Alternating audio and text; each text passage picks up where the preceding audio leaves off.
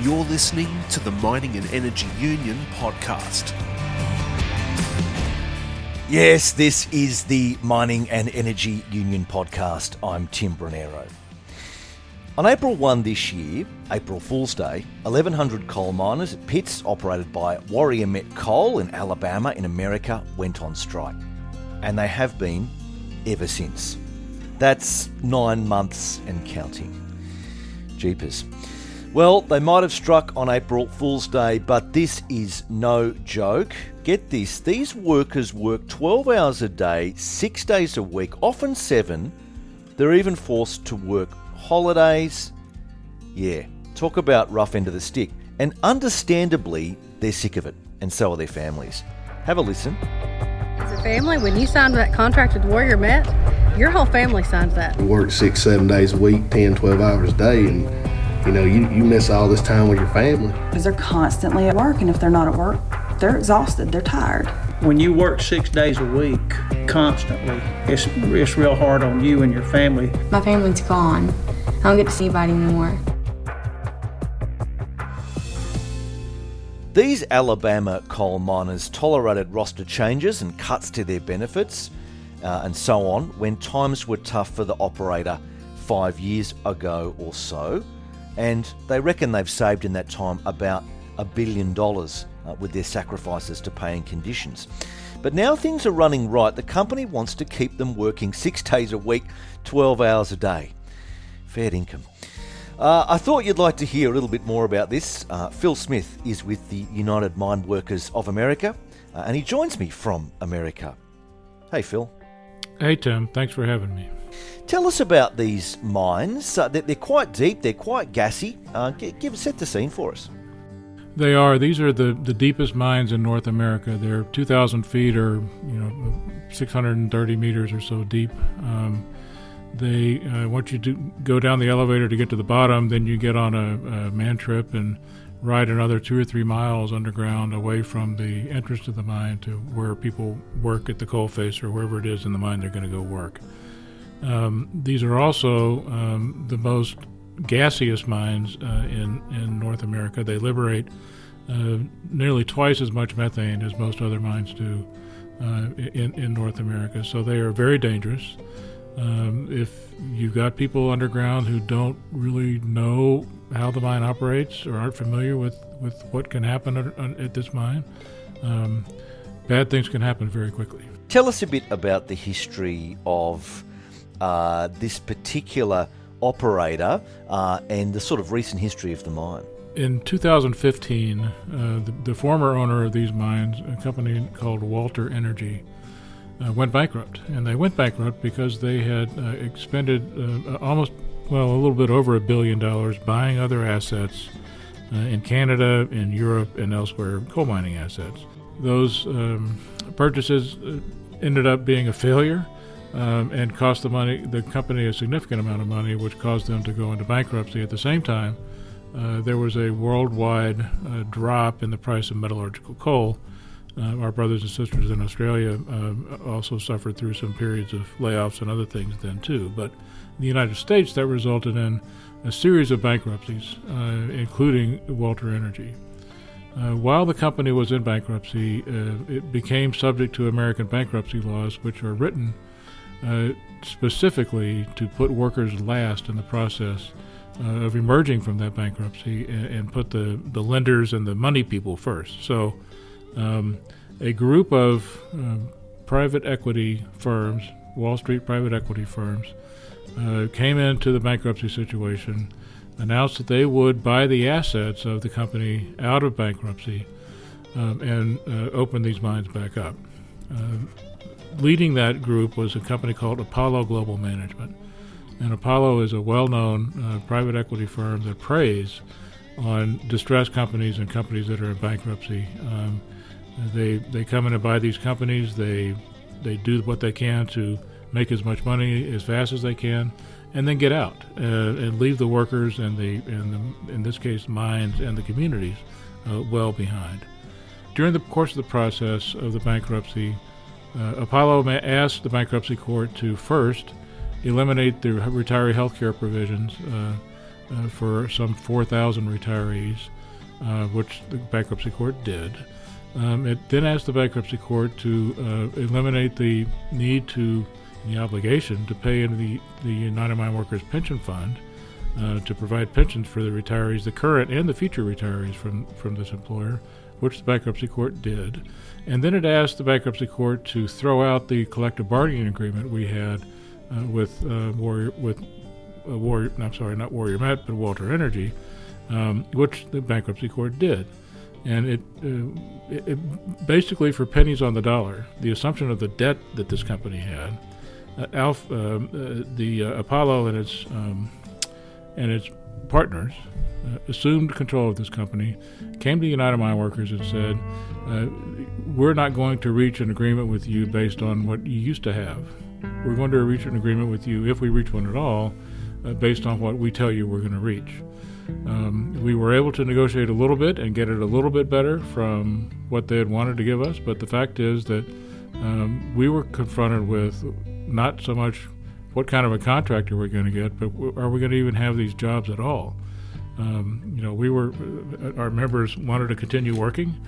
They wanted to continue working union, so they made the decision to accept the terms and conditions that Apollo and its people had put out and go from there. But in the back of our minds and implicit in these negotiations was the notion that, okay, we're going to take this now, we're going to see how the company performs, and assuming that it performs well, then our sacrifices will be recompensed. So they went ahead and got the contract, and we went forward from there. This all occurred in 2016, so a little over 5 years ago. The working conditions at these mines has been atrocious. When you have people from Wall Street or financial people who are making the ultimate decisions about what's going to happen, the first thing they're going to do is say, let's cut as many costs as we can, let's make as much money as we can. So they cut the cost in the collective bargaining agreement, and then they proceeded to make, in revenue, $4.3 billion over the past 5 years. And this, by the way, includes 2020, the first year of COVID, when everybody lost money, pretty much everywhere. So it's been a profitable venture for Apollo and its partners, but it hasn't been one for the workers. Yes, it does seem like a shocker. They are working 6 days a week, 12 hours a day. I mean, this is just outrageous. Yeah. It is. It's different from many of our folks in other mines have the opportunity to work 6 days a week if they so choose, but normally they're only scheduled for 40 to 48 hours a week. And that's not true at the Warrior Met mines. But the other thing that's not true at the Warrior Met mines is the opportunity to spend holidays with your family. So what they will do, even though they tell you, for example, that you can have Independence Day as a holiday or Labor Day as a holiday. When that day rolls around, they will instead schedule you to work and say, well, we're going to give you a day off three weeks from now, but right today you have to work. So what does that mean for the worker? That means that his plans for to be with his family and friend and neighbors, that goes out the window. His family and friends and neighbors still have the party on that day, but he can't be there. He has to have his party by himself 3 weeks later. That obviously that makes no sense, and that's not the way the workers should be treated. So, it's very difficult to continue moving forward in this way. Let's quickly talk about these private equity characters. I think you've got BlackRock, quite a famous private equity firm, owns about 13% of this Warrior Met entity. Yep. You've got State Street Global Advisors, 11%, Renaissance Technologies, about 4%. But there's also an Australian connection. L1 Consulting, they own about 5%. They're based here in Melbourne. They are. It's interesting that I found it very interesting when I found out there was an Australian company, financial company, that owned a piece of this. Metallurgical coal is a valued commodity, a very valuable commodity. It's there's a lot of it mined in Australia. There's a lot of it mined in the United States, and it looks like this. The Australian company, I wouldn't be surprised to find out that it has some investments in Australian mines as well.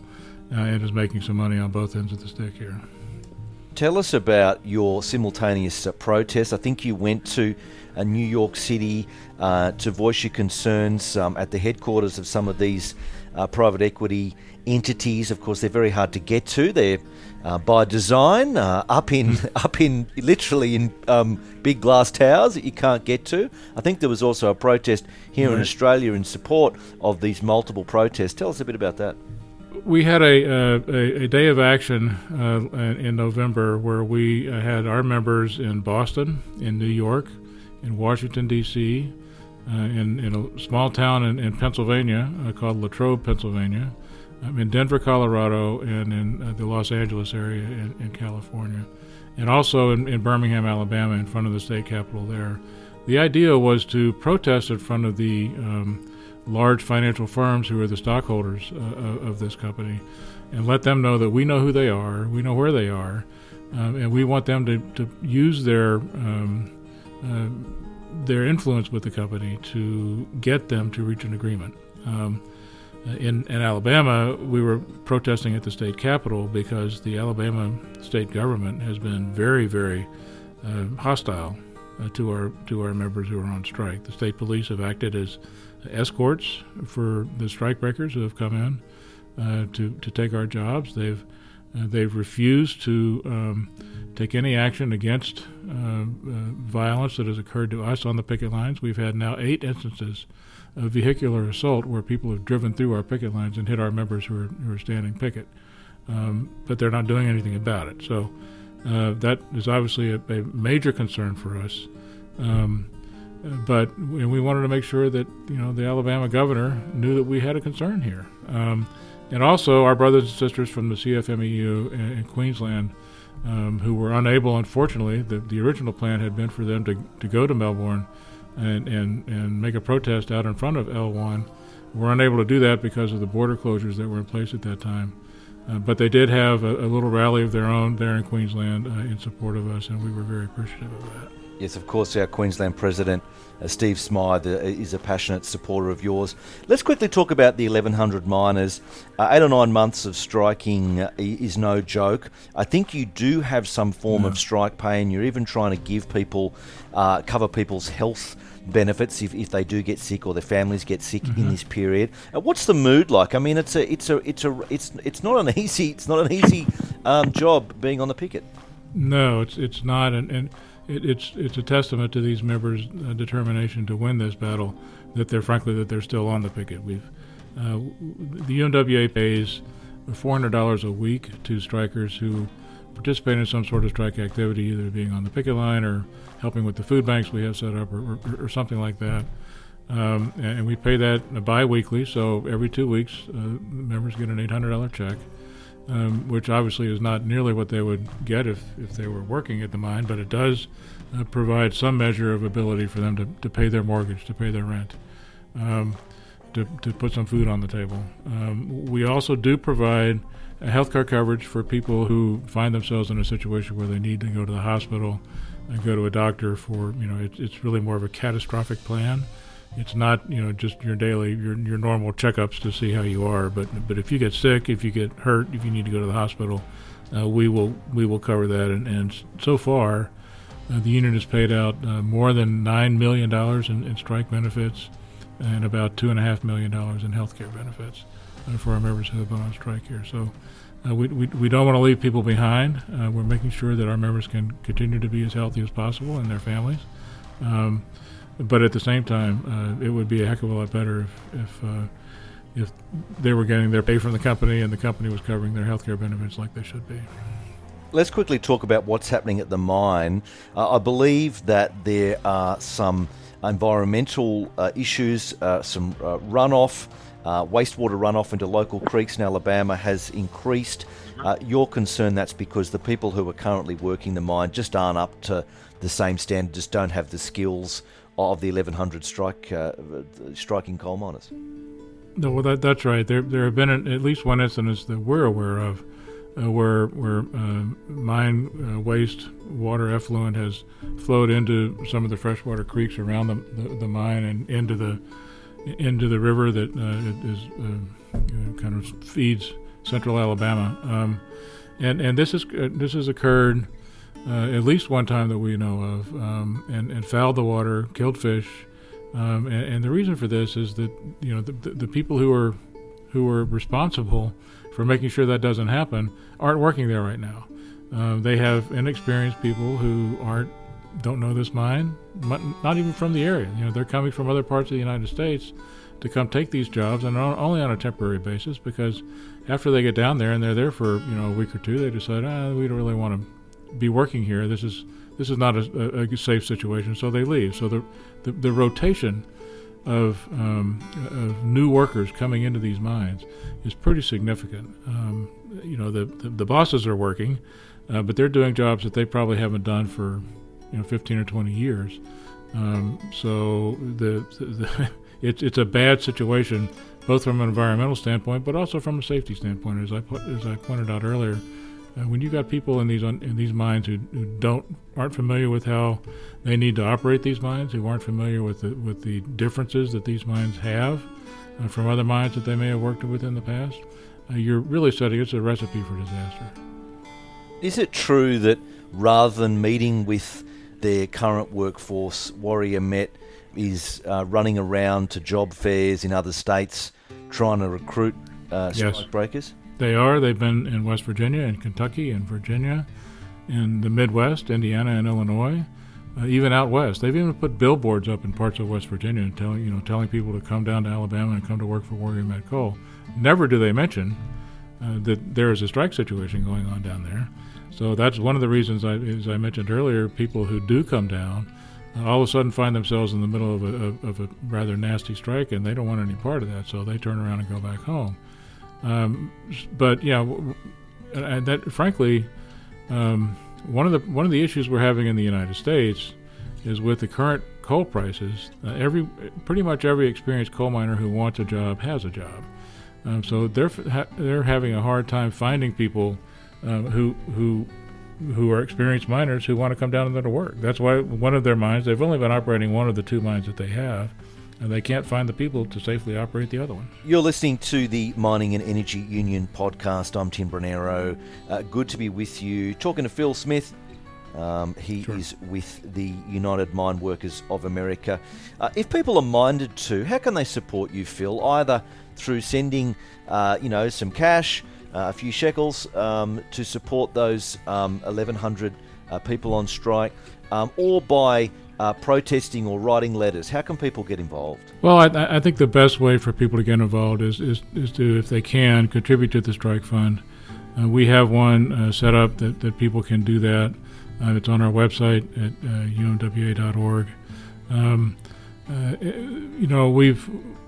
Every dime that goes into the Strike Aid Fund goes right back out to the membership. There's no administrative fees. There's nothing else that we collect for that. So that would be of a great help, especially at this time of year, at Christmas time, as they're trying to figure out how to make a nice Christmas for their families. Well, Phil, best of luck, and please pass on our best wishes from Australia to those affected miners. Very good to talk to you today. Well, thank you very much, Tim, and I hope all the listeners have a happy holiday and a good New Year. Well, there you go. That was Phil Smith with the United Mine Workers of America talking about those 1,100 coal miners in Alabama who've been on strike for 9 months. It's just incredible, isn't it? Making people work 6 days a week, 12 hours a day. I mean, fair income. Well, that's all we've got time for today. You've been listening to the Mining and Energy Union podcast. I'm Tim Bronero. Talk to you next time.